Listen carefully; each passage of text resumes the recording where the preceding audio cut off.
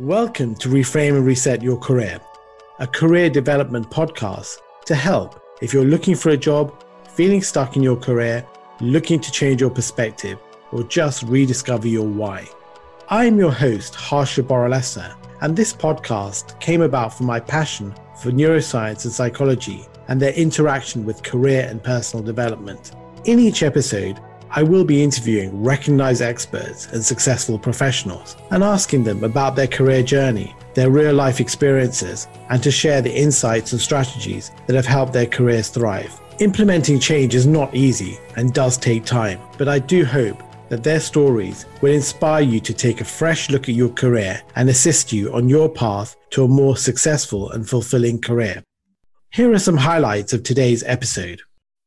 You need to be clear about your message and what it is you want people you're connecting with to do. I was using the application process as a sort of research project to figure out what I wanted to do. You don't need to think about your career every day in your next job every day, but it should be something you pay attention to from time to time. You got to take charge of your own career. You got to figure it out for yourself. Nobody's going to do it for you. Thank you so much for joining me today on the Reframe and Reset Your Career podcast. I'm delighted to welcome Mac Pritchard. Welcome, Mac. Thank you for having me, Harsha. It's a pleasure to be here. No, it's my complete pleasure, Mac. Thanks so much. Before we begin, I just wanted to say a huge thanks to the show's listeners, viewers, and guests. The podcast has passed 3,000 downloads and the YouTube channel has over 6,000 views, which is all down to your support. Please like, subscribe, or comment if you're enjoying the content. But back to the episode. Mac Pritchard is a communications strategist and career expert based in Portland, Oregon.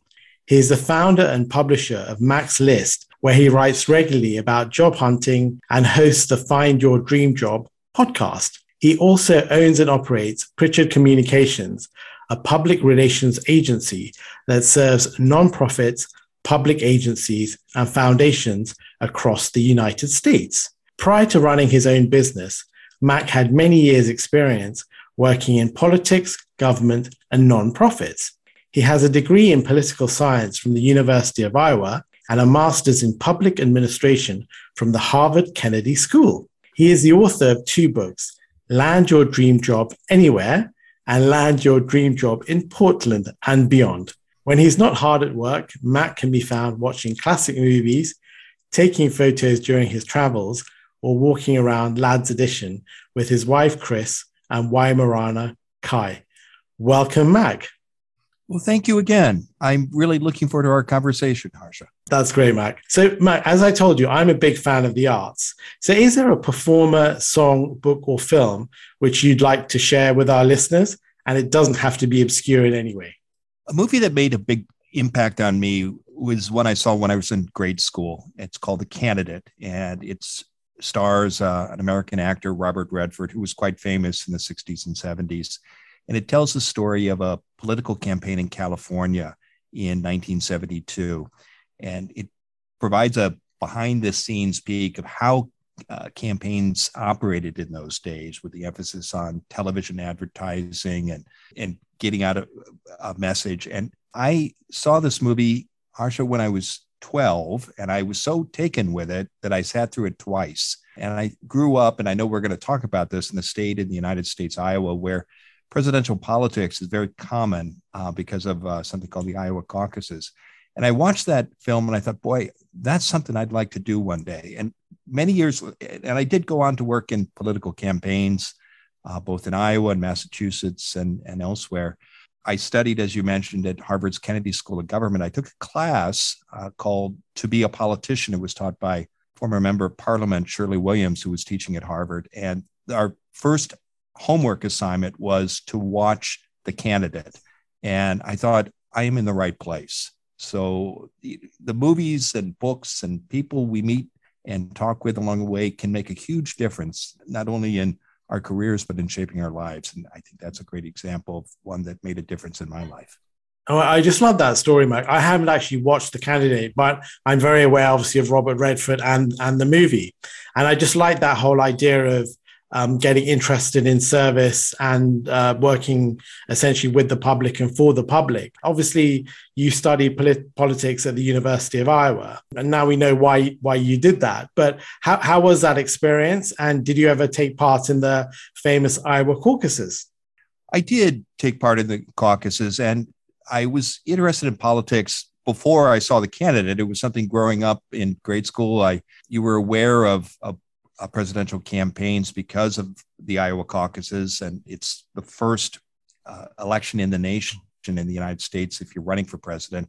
So it has a disproportionate influence on the election campaign. And one of the benefits of it is that the candidates actually come to Iowa and you can see them. So when I was in high school during the 1976 race, I skipped classes. I would go to union halls and community centers, and there would be somebody running for president and maybe 15 or 20 people in the room. So it was easy to connect with candidates and shake their hand and talk to them. It's an experience that people in other states generally don't have. The other example, of course, is New Hampshire, which has a race right after Iowa. And because of that, presidential campaigns and electoral campaigns seemed like an everyday event to me. And when I was at Iowa, the university there, I did study political science. I was most interested, Harsha, in Latin American studies. I was very interested in human rights issues at the time. And when I finished at Iowa, I did work on a congressional race. It was a statewide campaign for an incumbent U.S. senator. And this is a long time ago. It was 1980. We lost. I was working for a Democrat. The fellow who won, Chuck Grassley, he is still in office, which tells you something about the power of incumbency, especially in the United States, but it certainly applies elsewhere. There was a great experience working on that race, and some of the ideas and skills that I applied there, I did pick up at the university, but there's no substitute for actually volunteering or getting paid to work on a campaign. And the skills you learn can be very useful later in your career. It was a great introduction to me to entrepreneurship. And I know we're going to talk more about that later.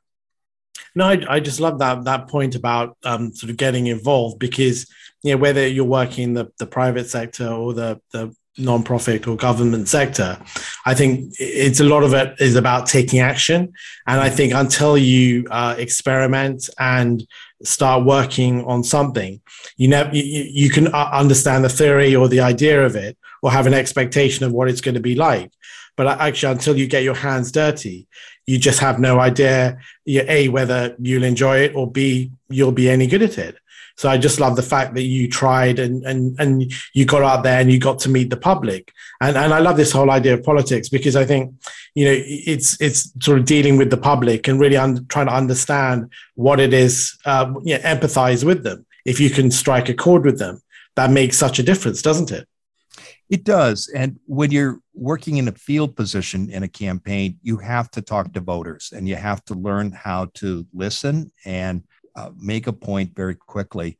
The congressional race I worked on right after graduating from the University of Iowa, my job was to knock on doors and ask the people I spoke with to support our candidate and to sign a petition and ask for money to support the campaign.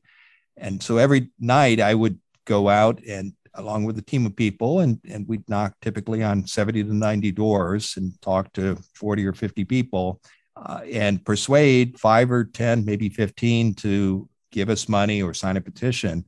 And when you do that night after night, you get good at listening to people, reading people quickly and understanding what matters to them and engaging them in a positive, constructive way. If you don't get good at it, you give up after a week because it's a tough job, but it's a great set of skills to have. And people who do it well are successful not only in election campaigns, but those skills can transfer to so many different other careers. And it's interesting to talk about that, Matt, because the book I referenced based on the podcast is Influence by Robert Cialdini. I don't know whether you've come across that, but I haven't. Okay, it's a great book, and it just talks about the ways that people can influence people. But you've probably picked up those skills by just practice, and I just love that whole idea of you connecting with people and trying to. I don't think you can manipulate people because ultimately your message is your message. But I think there's definitely a way of framing it in a particular way, and I think that leads nicely onto this whole idea of communication and messaging, because I think, and obviously public service, because I think that's been quite a common thread in your career, this whole idea of communication. You've been a spokesman for a number of different organizations and campaigns. So what made you interested in communication? I always enjoyed writing. Service was an important value for my family. My mother was involved. She was a school teacher, but she was involved in her local union bargaining unit. And in my family, I had role models who were good writers and editors. I had a grandfather who worked. My grandfather worked as the editor-in-chief at a publishing company. His dad had written a number of textbooks. He had been a college professor.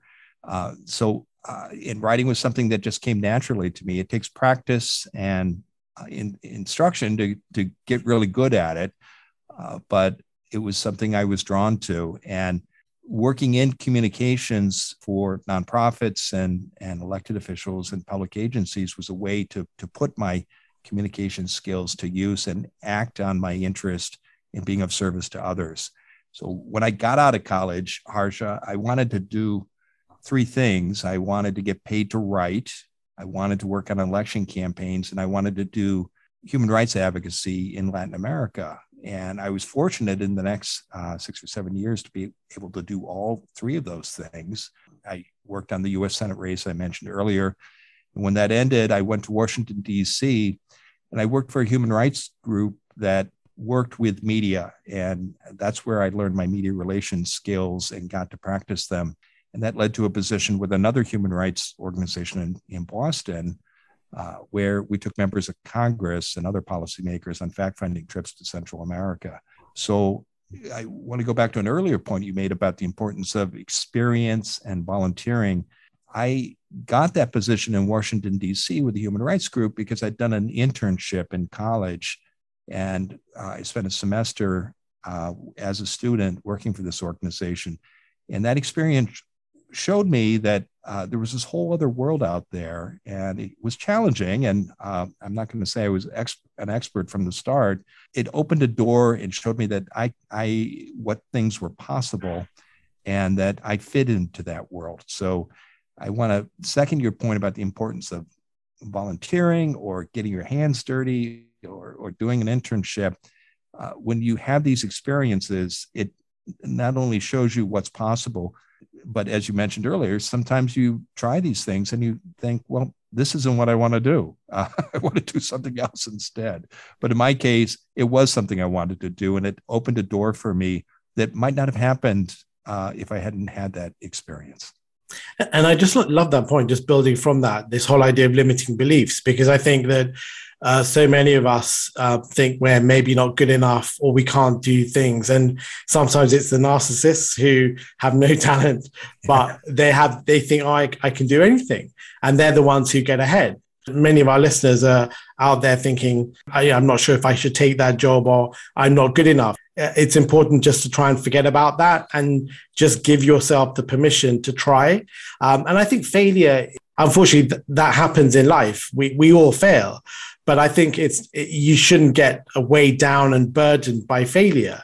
If you can always reframe it and say, okay, I tried, I learned something, and then hopefully the next time I do it, I'll be better. Because if you stop after that first failure, then that's quite sad in a way, isn't it? It is sad because failure is natural. It happens to the most successful people. And when it does happen, it's discouraging and sometimes depressing. But then you have to think, well, what did I learn from this experience and what do I need to do differently? About 15 years ago, I was elected as an alternate delegate to the Democratic National Convention. This was in 2004.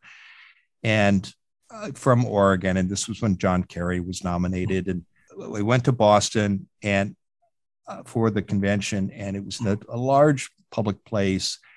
And as a alternate, I was not allowed on the floor. I didn't have the proper credentials. And I remember that first night going over with all my friends from Oregon and the delegation and getting up in the nosebleed seats up in the third tier and looking down and seeing all these distant, it was very discouraging. So I wallowed in misery for about 10 minutes, Harsha. And then I thought, well, how do I get down on the floor? So I went down to the ground floor and watched all the entrances. And then there was one that wasn't very well watched. And I got inside and rejoined the Oregon delegation, which was great for one night. But the next day, I was on the bus with another Oregon delegate. And candidly, she was not a popular person. She had a disagreeable personality, and most people didn't talk to her. But I'll talk to anyone, and she had never been disagreeable with me. And I was complaining about saying, well, how discouraging it felt because I couldn't get on the floor. Well, she had been to every Democratic National Convention since 1968. Again, this is 2004. And nobody talked to her. But she explained to me all the different ways people had figured out how to sneak onto the floor. And in this case, in 2004, it was pretty simple. We had these plastic sleeves with cards. All you had to do was convince someone who had the proper credential to trade with you. You'd get on the floor with showing their credential. There were no photographs on them. And then someone in the delegation would go back and bring their proper credential to them, and then they could get on the floor. So why do I tell this story? Two reasons. One, first, you have that defeat, that discouragement. What are you going to do about it? And then second, you never know where you're going to learn some insight or skill or technique. It can come from the most unexpected places. And it was a 5-day event. So I used this technique I learned from this person no one else would talk to get on the floor every night. And I taught it to others. And by the end of the week, they had made me an assisted whip, which meant my job was to eject people from the floor who didn't have the proper credentials. So talk to everybody. And when you have a setback, ask yourself, what can you do about it? I just love that story. And by the way, Mike, were you there for Barack Obama's speech? Did you witness that in person? I was, and we were fortunate. In 2004, Oregon was a swing state, they're called, a place where the electoral votes were in competition rather. So Iowa was also a swing state, and Iowa had been good to Obama. We were right behind the Iowa delegation, so we were second back, and it was great to be 15, 20 rows away and watch that speech. Oh, wow. And Matt, moving on from that, now, obviously you had a good run with jobs after college, and I think the volunteering and your networking, they helped you. You mentioned to me that in your mid-20s, you had a little difficult spell, but you managed to turn it around after your kind wife introduced you to one of her colleagues in the career services of a local university. Absolutely. I was living in Boston, and my wife, Chris, was working at Northeastern University in the editorial department there. And I had 3 great jobs in a row, Harsha. I got out of the University of Iowa. I worked on this U.S. Senate race. I found that job through an advertisement in a local newspaper. Again, this was 1980, and that's how jobs were advertised. Then I had a position in Washington, D.C., working with national and international media, and I got that job through a college internship.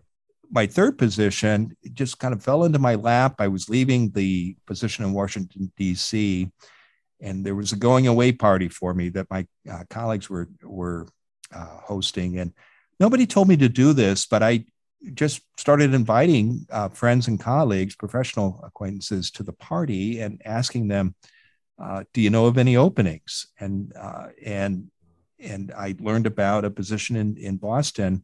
So it came through word of mouth, through using my professional network. And that was a great job. It lasted 4+ years. We took members of Congress on fact-finding trips to El Salvador and Nicaragua. My job was to help with the logistics, and I also did research and communications for the organization. But it ended, and so I thought, Harsha, the next job will just fall in my lap. And I sent out dozens of applications in response to newspaper ads. Again, this was the 1980s. Today, I would have been looking at internet job boards. And I actually got responses, and I had interviews, but I never got an offer. I can see now that the challenge was I wasn't clear about what I wanted to do. So I would make it to the first or sometimes even the second round, but my uncertainty about my goals made me a less attractive candidate when compared to somebody who knew that they wanted to either be the communication officer at a local museum or write grants for a local environmental nonprofit. These were the kinds of jobs I was applying for. So I actually cashed my last unemployment check, and that takes 6 months. It was painful. And I talked with a career services advisor at Northeastern University, agreed to see me, and she emphasized the importance of setting goals and tapping into your professional network. So I thought to myself, what do I want to do next? I wanted to stay in Boston. I wanted to work in politics and government, and I wanted to use my communication skills. That led me to have a series of conversations with people who did that kind of work in Boston. And those conversations helped me figure out how to present myself and confirm that this was indeed a goal I wanted to chase. And I was excited about it.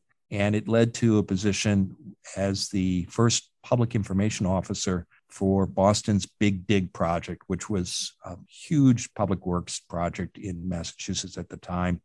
And in fact, was the largest public works project in America for a number of years.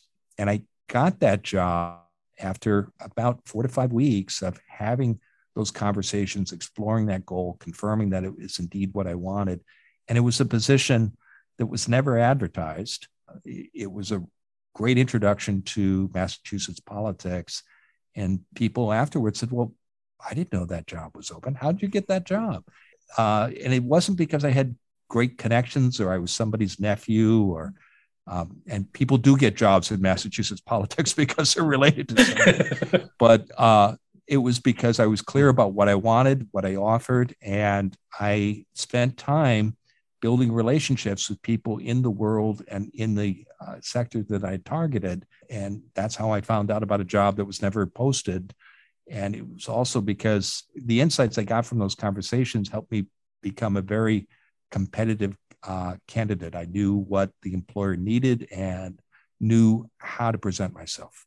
And I think that's a great story. And I think there's so many interesting points that come out of that. I think this whole idea of setting goals, because I think if you are clear on what it is you're looking for, then actually I think the interviewer has this feeling of comfort that they think, okay, this guy or girl really knows what they want. They're very clear. And if I give them the job, that they will execute properly. And then it's this whole idea of understanding yourself, because sometimes people do jobs not for the right reasons. Maybe it's the money or the position or the status. But actually, if you can connect the job with your values and your purpose, that makes such a difference, because then it's not actually like work. And then this whole idea of managing failure, because I think in life, so many times we have adversity. And actually, if you can figure out a way of managing failure and not being burdened by it or weighed down and just moving forward, then I think you have a huge power. Because I think so many people that have one setback and they think, oh, this isn't for me. But actually, I suppose it's like with podcasting, we send out thousands of invitations to people, and you're always hoping your top 10 guests are going to come through. Not that I'm saying you're not on the top 10, Mac, but you were right up there. but you know how it is. You're thinking, yeah. But you get rejected, and I think you just have to be thick-skinned. But you never know. Sometimes a random email or yesterday I liked somebody's who I quite liked on Twitter. I just liked one of their tweets, and I don't know this person at all. And then they start following me back. And now, how random is that? So if you don't take action, nothing happens. But no, I just love that. And then actually just moving on to sort of communication and messaging, because I think those are such important skills to have for a successful career, because I think it's about presenting yourself, and not in an insincere way, but actually presenting yourself in the best light. How have they helped you? Well, good writers and speakers know what they want to say, and they know what they want the reader or the listener to do. They're clear about their call to action. And I think people who are successful in their careers know what they want, and they know what the steps they need to take in order to make that happen. So they know what to ask for. And I do want to second your point, Harsha, about the importance of knowing what you want. In my case, in my 20s, I was applying for jobs that I could do or I thought that were interesting. And I was using the application process as a sort of research project to figure out what I wanted to do. It's a very common error. I talk to job seekers now regularly because I run this online job board and career hub, maxlist.org. And so if you want to avoid that error, like a good communicator, you need to be clear about your message and what it is you want people you're connecting with to do. And as a job seeker, or just in your career in general, when you're clear about your goals, that helps you narrow your focus to the positions that you're most excited about. Because as you said a moment ago, employers can tell. And they're talking to 2 or 3 candidates typically. And the one who is not only excited about the position, but shows that how it fits into their career plans and that they're committed to this work and the organization, and they're going to be there for a couple of years and can show how it fits into their career plans, they're going to have a huge advantage over somebody who is interested, could do the job, is open to it, wants to learn more about it. So save yourself the trouble. Get clear about what you want before you send out your applications. Be clear about the employers, whether it's private companies or nonprofits or public agencies where you want to work. Because when you have that target list and you have a clear goal for the position that you want, your search not only gets easier, you're going to have a much more rewarding career in the long run. I just love that point, Matt. No, that's fantastic. And actually, sort of moving on from sort of communication, obviously this helped you create Max Lists and also Pritchard Communications. So what was it like to sort of take the plunge and start working for yourself on these 2 projects? It was challenging at first. And I started the public relations company, Pritchard Communications, 15 years ago. Full disclosure, I kept my day job. So I worked half-time at my day job and half-time running the public relations firm. And I actually had a separate office where I would go to do the PR work Wednesday afternoons through Fridays. I did that for just over a year, and the experience showed me that it felt natural and it was something I was excited to do. I wasn't sure about it at first. And so I would say to listeners who are thinking about self-employment, try a side hustle for a while, whether it's on weekends or evenings, or work part-time at a current day job and do the business a day or 2 a week. You'll figure out within a year whether it's something you want to do and whether you're excited about it. As I built the company, a lot of it felt familiar to me, and it was because I had to go out and find an office, hire someone, set up systems, find customers, make deals, and deliver product. It did feel familiar, and it was because I think of my political campaign experience. I, by that time, had worked on more than a dozen statewide or presidential or local races. During those campaigns, I'd often had to set up an office, hire people, help the candidate raise money, get clear about our messages and what we offered and why we were different. And I knew on election night whether we had a sale or not, because by the time the poll closed, we either won or we lost. That experience is very similar to starting your own business. And it's another example of good transferable skills. MaxList, the job board, I started sharing job postings informally in 2001 when I went through a job change. And I did it to be of service to my network because I'd learned through 2 periods of unemployment. I not only had one in my 20s, but another one in my 30s, how important it was not only to learn job search skills, but to stay in touch with your professional colleagues. And my way of doing that was to share the job postings that I think we all get. We all have friends who send us announcements. I got more than most, but it wasn't a huge number at first. But I did that for years before I turned it into a business because I wasn't sure if people would pay me to put their postings on a website. what I did inadvertently was I created a community of people who came to depend on this information.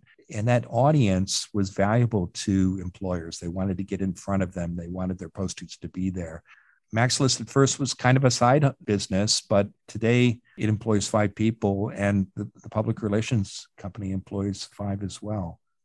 Oh, fantastic. And I just love that story. And I think it's a really nice thread through your life, Mike, this whole idea of service and giving back. Because I think that if you can think about whatever work you're doing as adding value or providing something to somebody else, I think that makes such a difference rather than just thinking about the money or building something. I think it's so powerful, this whole idea of service and doing something for others. Now, for full disclosure, Mac kindly included me on his top career podcast list for 2022. Now, I did not invite him onto the show purely because of that. That would be completely wrong. But obviously, we have a mutual friend in Tammy Gula-Loeb, who I absolutely love Tammy, and she's a huge supporter of mine and of the show. But I'm completely intrigued to learn, how do you find me, as I'm in London and you're in Portland? We update the annual career podcast guide every year, and we're always on the lookout for new shows. We find people through LinkedIn and Twitter and Facebook. I think you popped up in my Twitter feed, but it's possible Tammy told me about you as well. So thank you, Tammy. My memory gets a little fuzzy, but candidly, I've got a Google Doc, and as I see career-related podcasts either on Twitter, on social media, or I often have former guests who've been on my show, and Tammy is one of them, recommend someone. I'll just pop the name in the file, and then we publish our guide typically in the spring. The new edition is coming out coincidentally next week in March. We take a look at that list and listen to the shows, and we have other criteria too. You've got to be focused on job search and careers. You have to have at least 8 episodes in the previous 12 months. And it's got to be, obviously a valuable, useful show, well produced. So that's how I found you, Harsha. And I really appreciate the good work you're doing on your show. And particularly the in-depthness of the conversations. I mean, many shows will run 15 or 20 minutes, and that's good. Sometimes we just don't have time for a long show, but the long form conversations that you have with your guests, I think, are invaluable. Well, thank you so much, Mike. That's very kind of you, and obviously thank you once again for including me on the list. And just for our listeners, all the details about Mac's list and all the valuable work he's doing with his podcast, they will be in the show notes. In terms of writing, obviously you've written a couple of books, Land Your Dream Job Anywhere and Land Your Dream Job in Portland and Beyond. Would you like to give an overview of them to our listeners? Absolutely. I should step back, and our website, maxlist.org, at the heart of it is a job board, and we publish positions in 2 states here in the U.S., Oregon and Washington, that are both in the Pacific Northwest. You'll typically find 800 or 900 jobs on the job board in a typical month. I will be the first to tell you that if all you're doing is looking at job boards, you're making your search so much harder. You got to learn job search skills. And so what distinguishes our site from the many good other job boards out there is we invest a lot of effort in educational materials. So you'll find a section of our website called Learn that has hundreds of blog posts, dozens of guides. I host a weekly podcast where I interview a different job search expert every year. I've been doing it, or every Wednesday. I've been doing it for 6 years. And the books are part of that educational effort. So we have one that's focused on Portland that has lots of hyper-local resources and quotes from local experts here in Oregon. And then we have a national book, because our site attracts people, large number of people from outside the Pacific Northwest. About 85% of our podcast downloads come from outside these 2 states, and 30% are overseas, largely Canada, the UK, Australia, and New Zealand.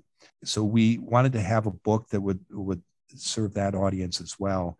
And both books take people through all the steps involved in looking for work and having a satisfying career. Getting clear about your goals, identifying target companies, updating and your resume, paying attention to your cover letter, getting ready for job interviews, negotiating offers when they come and accepting them, and then thinking about your career and your, not just during your job search, but throughout your working life. Too many people make the mistake, and I did this as well, thinking, oh, my job search is over. I don't have to worry about my career now. I'll deal with that in the next 4 or 5 years. And you want to avoid that, because most of us are going to be in the workplace for 40 years, and you don't need to think about your career every day in your next job every day, but it should be something you pay attention to from time to time. One of the best ways to do that, and both books go into this, is paying attention to networking, not only when you're looking for work, but being of service to others who might need help with your job, their own job searches, or getting involved in professional organizations in your sector as a volunteer or board member. Because when you do those things, you're creating relationships, and you're tapping into something that is really important during hiring, which is the power of referrals, because people hire people they know, like, and trust, or people who are recommended to them by people who they know, like, and trust. So both books will take you through both of those processes. The Portland book gets really granular about the Portland scene, and it's been very popular here, but the national book, I think, would be of interest to people outside the United States as well. Oh, fantastic. And yeah, we'll put obviously those details on the in the show notes as well. But I think there are a couple of really interesting points there. I think there's this whole idea of you always need to be sort of cognizant of how your career is progressing. And maybe it's worthwhile, even if you're not looking for a job, updating your CV, because then I think you can see how, whatever it is you're doing, how that represents itself on a CV, and in terms of how you market yourself to the world. Because it could be that maybe those projects are not really adding as much value as you'd like. And then if you know that, you can sort of pivot or change your course at your current job.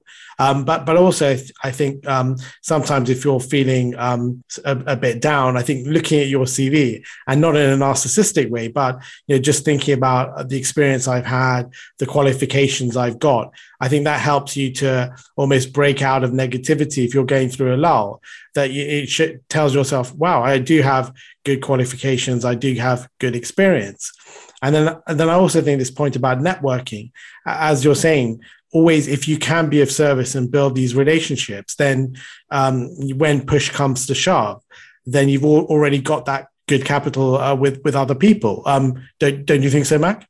I do. And doing, whether it's volunteering at a professional association, posting occasionally on your LinkedIn page, or finding other ways to stay connected with your professional contacts, when you do that on a consistent and regular basis, not just when you're looking for work, but throughout your career, you're not only going to make valuable connections, you're going to get positive feedback as well, to your point about thinking about the accomplishments you add to your CV. When you do volunteer, or people engage with you on LinkedIn about information you're sharing, it demonstrates that you're part of an important part and valuable part of your professional community. And that's going to be invaluable to you when it is time to look for work. But it needs to be a career-long habit. I love that point about, we tend to like to work with people we like, or try and get those people on board in our organizations, obviously if they have the right skills. And I think it's that whole idea of how do you form these relationships with people. I don't think you can get people to like you, but I think if you can find things that you have in common with them, I think it makes it much easier to work with people. What do you think, Mike? I agree. And I think it's also important for everybody to understand how hiring works. The hiring manager is thinking about the risk of a bad choice. It's not good for the candidate. It's not good for the company. So how do hiring managers reduce that risk? Referrals are a really important part of that. So that's why hiring managers turn to employees for suggestions. They turn to professional colleagues. If you reflect on it, we've all had this experience where we're hiring or we're part of a committee and there's a pile of resumes and somebody comes in the room and says, you should talk to John or Mary because I was on this committee with them or I worked with them in this previous position. That's not going to get John or Mary the position, but it probably will get them an interview. We'll certainly get their resume pulled out of the pile. So when you recognize the importance of reducing risk and the power of referrals, your challenge as a job seeker and then throughout your career is how do you tap into that? And one of the best ways to do it is through building relationships in your professional world. And you can do that through volunteering, through networking, through taking meetings with others who are looking for advice during their own search. It also helps if you're clear about what you want and the organizations where you want to work, because that helps you focus your volunteering and your networking energy on the area where you want to build a career for yourself. And actually, that's a great point that you made, Mac, about reducing risk. You should be working in finance, Mac, about risk reduction, chief risk officer, because that it's so true in life. Actually, I think as human beings, it's not about the benefits sometimes. It's really about avoiding pain, avoiding risk, and actually avoiding looking foolish, because you just don't want to be that person who hires somebody who's a disaster. So I just love that point about put yourself in the shoes of the hiring manager and think, look, he just wants to make a choice. Give him every reason to hire you. And if there are any things that potentially are iffy, provide explanations. Because look, we've all had periods, as you say, of unemployment or things not going quite as we want. But if you can provide sensible explanations and actually you can seem like a stand-up person, and then he feels, okay, this person is not going to let me down. But also, I think having a good attitude, because somebody once told me that what a lot of hiring managers are also looking for is just having somebody who has a can-do approach. And if there are problems or something new turns up, they just want to have somebody that they can think, okay, he or she may not know what to do, but they'll actually put the effort in to figure things out. I mean, what do you think, Mac? I think your point about problems is so important, because employers hire people to solve problems, and you need to recognize that, and you need to explore that when you do have a job interview with a hiring manager. So it's good to express your enthusiasm about the position. It's good to talk about your qualifications and your skills.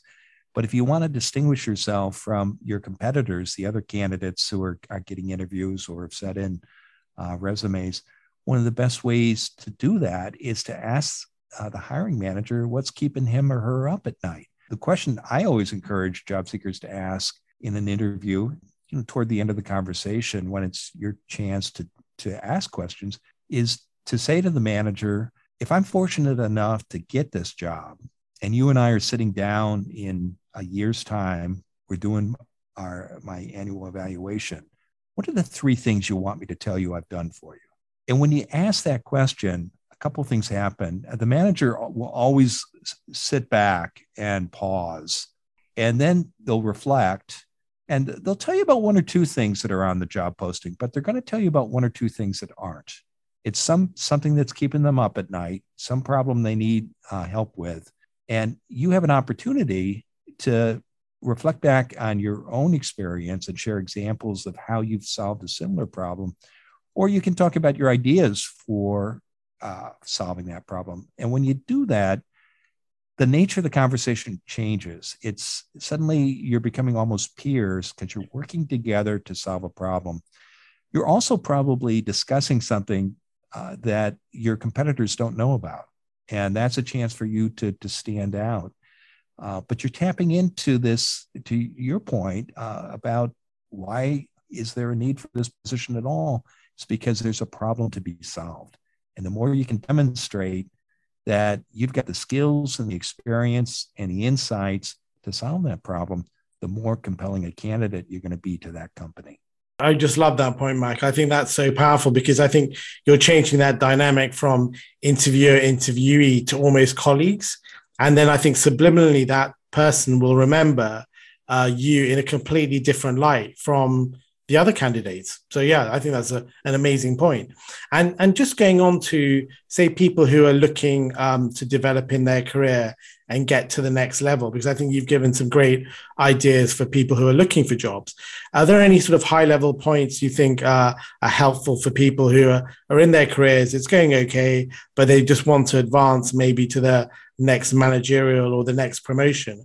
I think it goes back to your career goals. What is it that you want? And how do you see yourself? What do you see yourself doing in 5 or 10 or 15 years? And it may be that the promotion that's available to you inside the organization where you work now matches those goals, but maybe that promotion doesn't. So I think many of us just default to looking at what's available, and that's what they focus on. I would challenge listeners to step back and think about what is it that you want. And remember, most of us will change not just jobs, but careers several times during 40 years in the workplace. And you got to take charge of your own career. You got to figure it out for yourself. Nobody's going to do it for you. Lots of people will help you explore options and possible directions that you want to go, but you've got to tell people what you're interested in. And that means you've got to invest time in thinking about what you want and where you want to go, and not just take what is available. Don't wait to be picked. Take charge and think about the direction you want to go. No, I just completely love that point, Mac. And I think that's very much in tune with what the message I'm trying to get out to people is that, look, you need to take charge. You need to take control of your career. You need to take action. Maybe you're not in the situation you want to be now, but actually not doing anything is not going to help you. So you really have to be strategic and take that first step. Maybe it might not be the right step, but at least take that step and see what happens. I agree. And I find when I talk to job seekers, Harsha, that there are usually 2 or 3 ideas that they want to explore. Sometimes they're afraid to say them out loud, or they think it just is unrealistic or it's impossible. But I would challenge them to tell others what those positions are, and then find people who've done that work or are doing it now, and go out and talk to them and find out how they got there, what it is they had to do, what obstacles they had to overcome, and take all the objections that we all carry around in our heads and share them with the person you're meeting with. Not to say, oh, I can't do this because of this or that, but turn it into a question. Say, well, what advice would you have for somebody who wants to break into your field and doesn't have experience? How have you seen people do that? What steps did they have to take to successfully make that transition? Can you introduce me to that person so I can learn more from them? And when you have those conversations, you'll find out quickly after maybe 3 or 4 meetings if that's something you really want to do. Because we talked about this at the start.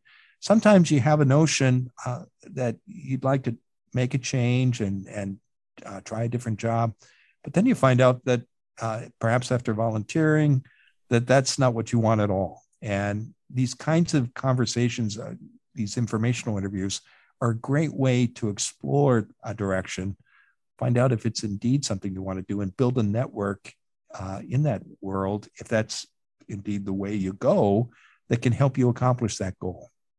And I just love that point, Mac, the whole idea of speaking to people, because I think if you can articulate what it is you're looking for, because there's a huge difference, I think, about thinking about it and actually speaking to somebody, because I think the whole process of actually talking to somebody and trying to create a coherent argument, it definitely, I think, forms these connections maybe in your brain, or helps you cut through the noise and maybe your expectations of what it is you're looking for. And I think that the advantage of, say, having a friend, a confidant, or even a career coach, it's very powerful. It's just being able to have a conversation where you're not being judged and really explore the ideas and thoughts that you have. And you can learn from other people's experience too. If you find somebody who's doing what it is that you think you want to do or that interests you, they've done it, and they can tell you about the challenges they had to overcome. And I find that if you're specific about what you want to get from a meeting like that, almost everybody will make time to talk to you. Often people will say to me, well, I tried reaching out to others. It didn't work. I didn't get a response.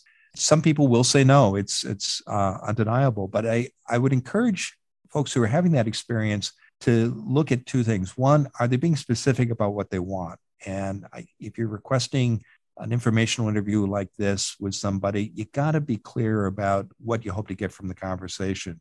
So avoid phrases like, I want to pick your brain. Say that if you're looking to find out about how to make a change from being working in supply chain management for an international organization, and instead what you really are interested in doing next is program management for a nonprofit, find somebody who's doing that and say, I'd like to talk to you.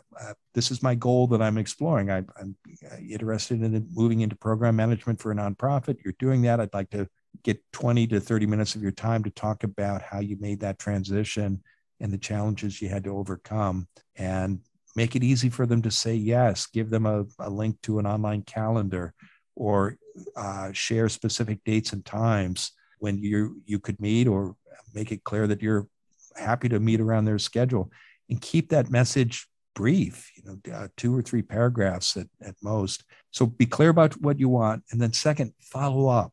I recommend the rule of 3.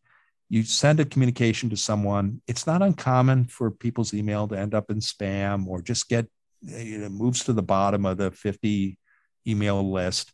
So wait a week, send a follow-up message. And if you don't hear it after the second communication, try one more time, maybe 2 weeks later. And if you follow that rule of 3, I find that 3 attempts, 90% of the time, you'll get an appointment. But you have to be clear, and you have to be persistent. I think that's just such an amazing note to end on, because I think our time is coming to a close. But Mac, just one thing I like to do with my guests: is there a particular person or somebody who's helped in your career or family who you'd like to give a shout out to? Well, I wish I remembered her name, but I'm very grateful to that career services advisor at Northeastern University. It was so gracious of her to meet with me. I'd been out of work for a long time. I was not in a good place mentally, and she was not only gracious, but very constructive. I've also had some great supervisors and bosses along the way. I've learned from all of them, and I'm grateful to the people I work with, both at MaxList and Pritchard Communications. I learn from my team every day. And I just love that. And you never know who's going to be that person who's going to help you flip things around. And just like this lady at Northeastern, you just need that one conversation. And I think, I'd like to emphasize to our listeners and the audience, or whoever's out there, that just keep trying, because you just never know where that bit of luck is going to come from. Just like the two of us, if I hadn't sent out a random tweet, then, we may not be having this conversation. So you just never know where your piece of luck is going to come from. So just persist. It's like the lady at the Democratic National Convention who knew all the ways you could sneak onto the floor, who was sitting all by herself on the bus. If I hadn't sat down and chatted with her, I never would have made it to the floor, perhaps. But just on a side note to the DNC, in future, Mac will not be doing these things. He will be getting on the floor in the right way. Right. Anyway, Mac, thank you so much for your time. Absolutely loved our conversation. And look forward to catching up with you again in the future. Great. It's been a pleasure. Thank you, Harsha. Thanks, Mac. Take care. Thank you so much for listening and staying to the end. That was such an enjoyable interview. If you would like to listen to more episodes, then please consider subscribing to the podcast, which is available on your favorite providers, and subscription is free. If you wish to learn more about any of the resources mentioned in this episode, please take a look at the show notes, which are available online. Thanks once again for listening. Stay safe and look after yourself. I hope you will join me again in the future.